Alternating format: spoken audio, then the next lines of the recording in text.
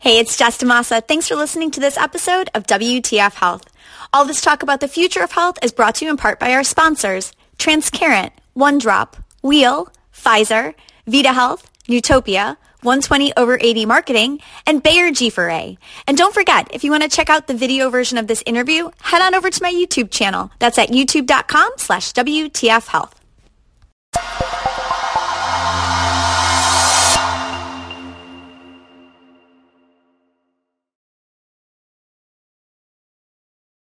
Hey everybody, it's Jessica DeMassa with WTF Health. What's the future of health? I am talking to the who's who of health tech and healthcare innovation, and today we are diving in to the digital patient data privacy issues that are going to be popping up as a result of the Supreme Court's reversal on Roe versus Wade. And joining us to do that, we have my favorite data privacy and HIPAA expert, who's also the lead for data sharing and stewardship at Invitae. Please welcome Devin McGraw.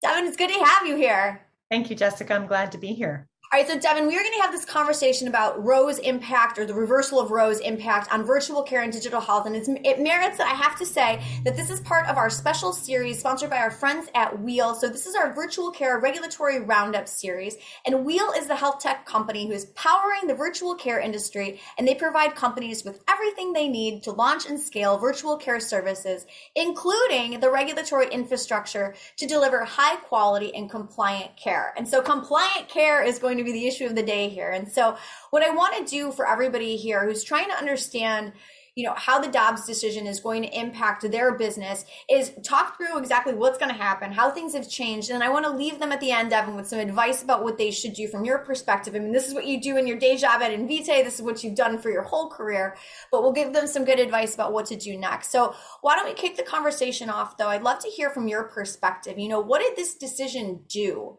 in terms of, changing what virtual care and digital health companies, even those that are not in reproductive health, what is this change? How does this change the landscape for us playing in this space? Well, I think it really shined a gigantic spotlight on the fact that we don't actually really have good data protections outside of HIPAA for health data that's collected by a whole host of kind of new digital health entities that are on the scene. And data is a really important component of digital health, right? It's very rare that you're getting a digital health service that doesn't involve the collection of your data in some way, shape, or form. And, some of these entities will be covered by HIPAA, and we can leave to the side for a moment whether HIPAA is even sufficient to protect against, disclosure of health information. But we've always had this kind of bifurcated approach to regulating health data, where we've got, the HIPAA side, and then you've got the side that isn't covered by HIPAA, and where people are protected more or less by, well, maybe they live in a state that's enacted some state protections. That would be true if you're in California or Virginia, or you've got, what are the commitments that the company is making to you about how they're going to protect the data. What I think is the most consequential about the Dobbs decision and access to data is the criminal aspect of this, the criminal and civil responsibility that for these state laws, which ordinarily, if Roe had been in place, many of them would not have been allowed to be in place. But because there's no longer a constitutional guarantee around choice, states can regulate it. I mean, Supreme Court basically said, this was intended to be something that the legislature would have a say in. And if the states want to regulate it, then they can regulate it in the way that they want to. And so consequently, a number of states had trigger laws on the books, or already had laws on the books, or are currently crafting laws that not only would outlaw abortion, but would also criminalize the getting of an abortion or the performing of an abortion, which makes the very data that we have kind of underprotected all along now subject to being weaponized against people, which is not something that we have seen before. We've always, those of us in the privacy space have been worried for a long time about, we don't have comprehensive protections for data that is outside of HIPAA. Now, this really ratchets that concern up to the stratosphere, because the failure to protect that data means that someone could go to jail. Yeah. So Devin, like and I want to ask you about like a before versus after here. It's like you had said, like there were some things that were not ideal about the way that we in virtual care and digital health were handling data from a privacy and protection standpoint before. And now that there's this possibility that it's like, we could really, cause ourselves some trouble here. So, can you elaborate then on a little bit more? And I know you've written extensively about this, about, about health data and thinking about privacy, particularly in these health tech companies that, like you said at the beginning, their job is to collect data. A lot of them, that's what they're there for, is like the data piece of this is a core part of their business. So, even before, the Dobbs decision, and even before, where we're at now with, with the different types of state abortion laws that are triggering different laws that are now in place, what was the other, like, what were some of the other issues before for you? Especially from your HIPAA background, and all the things that you've done in terms of providing, the right framework for data, good data stewardship and patient advocacy and protecting patients' rights to privacy. What were some of the things you were concerned about before when it came to virtual care and digital health companies and the way they were collecting data? Like, give me like the hot list, the hot list of the worst offenses. well, look, a lot of digital health, a lot of the business model isn't necessarily or at least not completely in the delivery of the digital service itself, but there's often a data play associated with a lot of them. And there is this sort of, with some companies, this like, well, if we can grab the data and more, right? And sort of combine the data that we're getting from whatever is the app or the service we're providing to the individual with other data that we can purchase or glean from other, people's shopping and other habits, then we can create data profiles on people that we can sell. And that can be, kind of another component of what we do. And a lot of that is not at all transparent to individuals when they sign up for the service. And given that's at least at the federal level, at the national level, that's kind of the regulatory environment that we have set up for non-HIPAA covered entities where health data is concerned. It's like, well, what kind of commitments are you making to people and what are the terms of service? And nobody reads those because they're usually really long. And frankly, even for companies that have tried to do a better job of making those policies a little bit more understandable, it's still pages and pages long. And, for most folks, there's a good or a service that they're trying to get and they're not interested in, reading 7 pages of legal copy in order to download the service. And so you think about, and that's assuming that people are sort of using an app or service. There's a lot of other information, that kind of digital dust from people's interactions on the internet that gets collected and used in ways that people really can't control for the most part, or that is hard for them to control. And that can result in people feeling, sort of stalked in their private lives by their online activities.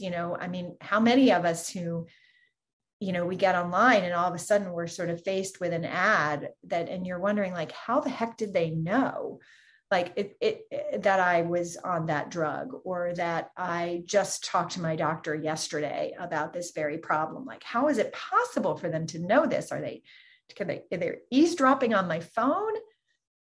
Not likely, but there's several other breadcrumbs that you have left of that trail as a sort of online, a person who lives at least part of their life online, that gets part of what gets collected. And it's all just, again, unless you happen to live in a state that's enacted a stronger law, it's all just regulated by what kind of commitments they're making. And it's very much a buyer beware set of circumstances. Like, if you're really going to populate your data here, if you're going to sign up for that discount card, if you're going to download that app, if you're going to start searching for something on the web that has to do with a health condition, chances are you're going to get tracked on it. And that creates a climate for people who have strong privacy sensitivities of, I'm not going to use some of these telehealth innovations. I'm not going to use digital health. I'm not going to use that app. I'm not going to search online to try to find a community that might help me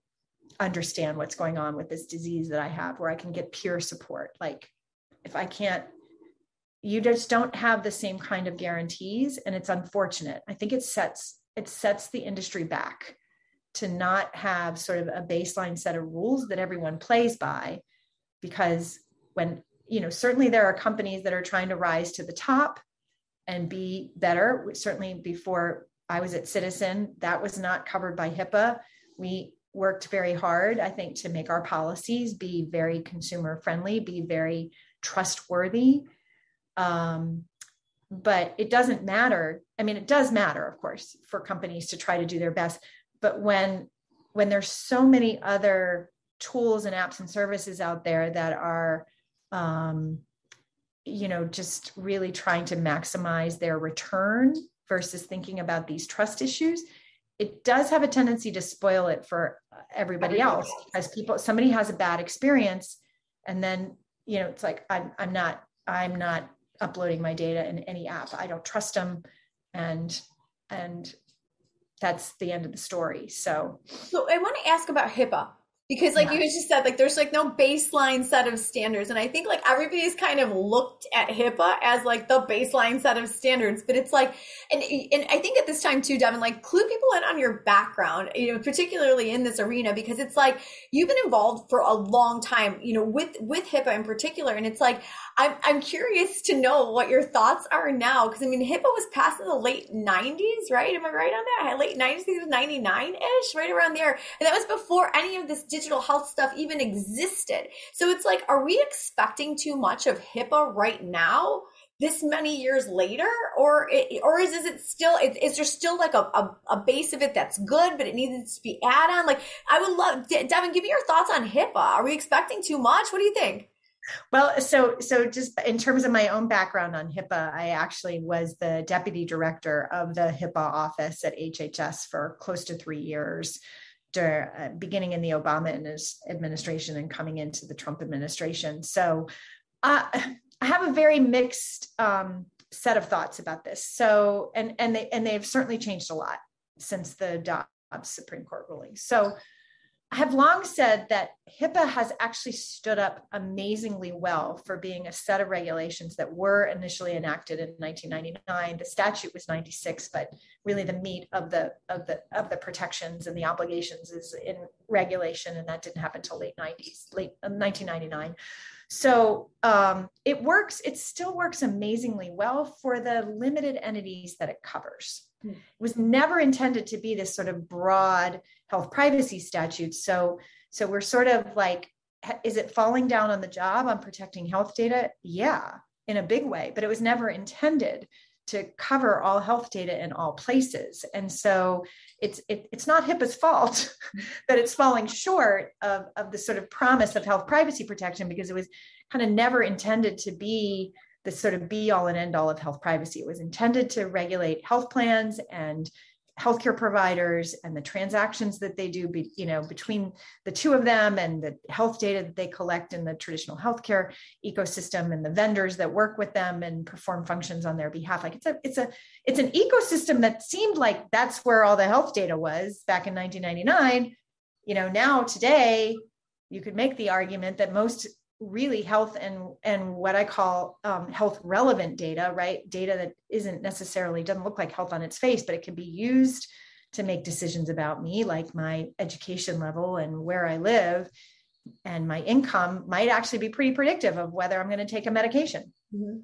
And that's not health data, but it becomes used as health data. And so there's just a sea of that data, all my internet searches that I've ever done, all the COVID searches that I did over the past 2.5 years, right? None of that is protected. So HIPAA looks bad from that regard. So I've just historically said, yes, HIPAA needs work to be upgraded. And part of that is about what we really need is a health data privacy law. We need a privacy law, period, because other personal data isn't covered either. But we do need protections for health data. And then the Dobbs decision had me going back to HIPAA and finding out that, oh, you know what? There's actually a bunch of loopholes in this law for law enforcement access that could be closed. And not just, and really, I think for any time when the purpose of getting health information is to use it to weaponize it against somebody, right? And that's a level of health data use that goes beyond marketing, goes beyond, some of the things that we see on a daily basis. It happens with people's health data. This is not to minimize that that's people sort of feeling like they're being spied on. And with respect to health data, that is a problem. I'm not suggesting that it's not, but we really jumped the shark in terms of like what the consequences are of health data falling into the hands of people who intend to use it in order to pursue a criminal case, either against a woman or a man seeking a service, depending on the context, or the provider that performed the service. Yeah, that does take it to the next level. So what do you think, like, we should, like, if you were to make a recommendation, I mean, based on your experience, it's like you said we need a health data or a data privacy law. Is this like the same kind of stuff that, we're hearing more broadly, where people are talking about, stopping big tech and protecting ourselves from big tech more broadly? Or do you think it needs to have more of a health related focus? Are those two things different in your mind? I do think they're different. Yes, we need privacy protections for all kinds of data, but I think health data is a bit different. And one of the reasons why it's different is because it's got so much value for changing how we get healthcare. Yeah. In this country, right? We don't just have a privacy problem. We have a healthcare problem. We have a healthcare delivery problem. We have a problem with costs. We have a problem with access. We have a problem with disparities. Data helps us fix that. Digital health should help us fix that. So if we're not sort of cognizant of regulating the data, but also making sure it can still be used, like that type of data, like that's not true of data about, how much gas I put in my car. Yeah. That's not true of data about like, how often I, how many maybe steps I took. That's health data too. But you can think of sort of a bunch of generic personal data that might be collected and used to advertise to me or many other things, but isn't sort of the kind of data that might make a difference in the kind of care that's delivered to me personally, as well as to, people like me, or help us to control costs in the healthcare system. We have other goals that we need to meet. So that to me has always meant when you're regulating health and health related data, you have to do so with an eye toward incentivizing the good while you minimize or disallow the bad. And that's kind of a harder calculus to make than just, we just need to think about the privacy. We just need to put privacy. Do you think that's where we're headed? Like if you were to take out your crystal ball, I mean, and we're sitting here, it's like the beginning of August, 2022. I mean, we're sitting here, so things are very much up in the air still with all of this stuff, especially with the overturning of Roe versus Wade and what this means and what's happening state by state as far as these different laws are concerned. And so I'm curious. So like, I predict the future for us, Devin. We won't hold you to it, but it's like, what do you think is going to happen next? Like in terms of, as far as like, so our folks who are watching, who are running these businesses, if you were going to make a best guess based on what you know about working in the government, what you know about HIPAA, what you know about data privacy and stewardship in your current job at Invitae, what are you guys kind of doing to kind of hedge your bets against what's going to come down the pike? Like, what do you think is going to happen next from a regulatory standpoint? What do you think? Well, I do think that the administration will take steps to tighten up HIPAA, to minimize take out those loopholes, or to minimize the opportunities to weaponize data against people or healthcare providers. Okay. They have a way to do that. Again, as I said earlier, most of the rules and the guardrails that are in HIPAA today are creatures of regulation, which means they can be changed. They can't, you have to go through the process of public comment and taking consideration of comments, but you can change them without having to get permission from Congress to do so. Okay. So I think for sure that we will see some tightening of HIPAA that occurs. I mean, we've already seen the administration taking some steps to use some of its other powers, the power of the purse around, insisting that women be able to receive the full spectrum of pregnancy related care. For anybody who's a Medicare provider, that's under the Emergency Medical Treatment and Active Labor Act. That's, so I think they're trying to be very broad in sort of looking at the ways that the healthcare system and, how we both regulate data and how services are delivered to make sure that the full spectrum of care that people deserve can actually be delivered without subjecting them to at least putting some constraints on how the data can flow before they're subjected to penalties at a state level. So I think that will happen for sure. Okay, so back to that. I want to bring this conversation like full circle, and I want to come back around and end it with your advice on what digital health and virtual care companies should do, like legit today, as we're facing like all of the different fallout from the Dobbs decision that overturned Roe versus Wade. So it's like, and all of the data privacy things that we've discussed up until this point, how that really impacts their businesses. It's like, if you were to give your best advice to like, the data privacy team, like, you're doing this in your day job now, Devin, like you're one of us. And so it's like, what questions are you asking yourself about like the way that Invitae collects data or the way that you're using data? I mean, how are you challenging your dev team? Like, what are the things that should be on a virtual care company's radar when it comes to data privacy, security, and preparing kind of for what's next in terms of the fallout from all of this? Yeah, I mean, I think there are a number of things to pay attention to. One, but the first thing I would say is be part of this conversation. Like, recognize that this is a threat, to your business, and this is a threat to digital health, and to be actively part of the solution as opposed to thinking that, oh, somebody else will figure this out, right? And the reason why I say this is because it could be a very long time before we would get federal legislation, notwithstanding how far the ADPPA has progressed. There might be more states that jump into the mix if we don't get federal action. I think that's likely, but it will not be all states. It will be, it'll divide itself up in the same way that, the reproductive health law landscape looks today, right? Yeah. With some states providing a lot of protection and some states providing no. So it's going to be up to these companies to take steps that protect their users. And what steps are those? That's where I think there's some evolving understanding of that, and lots of discussion groups happening. We definitely saw some of the fertility apps talking about how to make an anonymous option available for their users. That is a great first step, as long as the steps that they are taking to keep people anonymous really do keep them anonymous, right? Is it still possible for someone to look at user XYZ and figure out that that's Devin McGraw? With a combination of other data that's floating around out on the internet. There's going to be a limit to how much can be done here. As long as there is the ability for a state law to be passed that requires the disclosure of data and could be turned into a court order from a state court in one of those states, it's going to be very difficult for these companies to say no to that. I would hope that they would fight it as much as they could before turning over that data, because I don't want to tell people, don't use those apps. Don't put that kind of data in an app.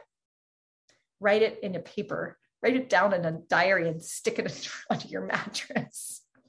Like, that's where we are. I mean, that's how ridiculous this is. It is very ridiculous. And it's like, it's like, I appreciate you taking the time to talk with us, because it's really important for, I think, not even just the reproductive health or the women's health apps to understand like what's going on with this data, but it's like, in case this starts to bleed over into other aspects of health. And the other thing I always think people forget about women's health, it's like, no matter what kind of doctor's appointment you go to as a woman, one of the first 3 things they ask you is, what was the first day of your last period? So, okay, great. So, okay, great. Right now, anything, primary care, like anything, that's like always what they ask you. So, I mean, it's going to be interesting to see how this falls out, but I really appreciate you taking the time and kind of giving us your insight on where things are at right now, and how people who are in virtual care and digital health companies can kind of maybe think about what to do next and think about what's coming down the pike and where some of those limitations are. That excellent. Thank you, HIPAA scholar, for educating us on like where those loopholes were. No, truly, I think that's really important. So thank you, Devin. I appreciate it. Thank you, Jessica. I really appreciate the opportunity. All right, guys. Well, you can catch more from this virtual care regulatory roundup sponsored by Wheel over on my YouTube channel. It is youtube.com/WTF Health. Like, again, we are talking to different experts about all the stuff that's kind of changing, and there's a lot changing in the macro environment around our virtual care and digital health businesses. And so we're trying to make sense of this stuff 1 month at a time. So tune in there, and you can also find all those other great interviews with the health tech who's who that I've got over there. And you can learn a little bit more about the way that some of these companies are trying to change the way that we do health healthcare in the face of everything that's coming against us. All right, Devin, thanks again for your time. I'm Jessica DaMassa. We'll talk to you guys real soon. Take care.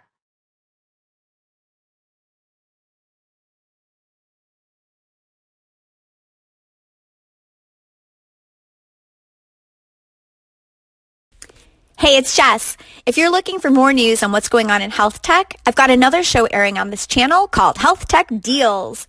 In this one, famous healthcare curmudgeon Matthew Holt joins me twice a week to weigh in on the biggest funding deals, M&A activity, and exits in health tech. Just look for episodes labeled Health Tech Deals.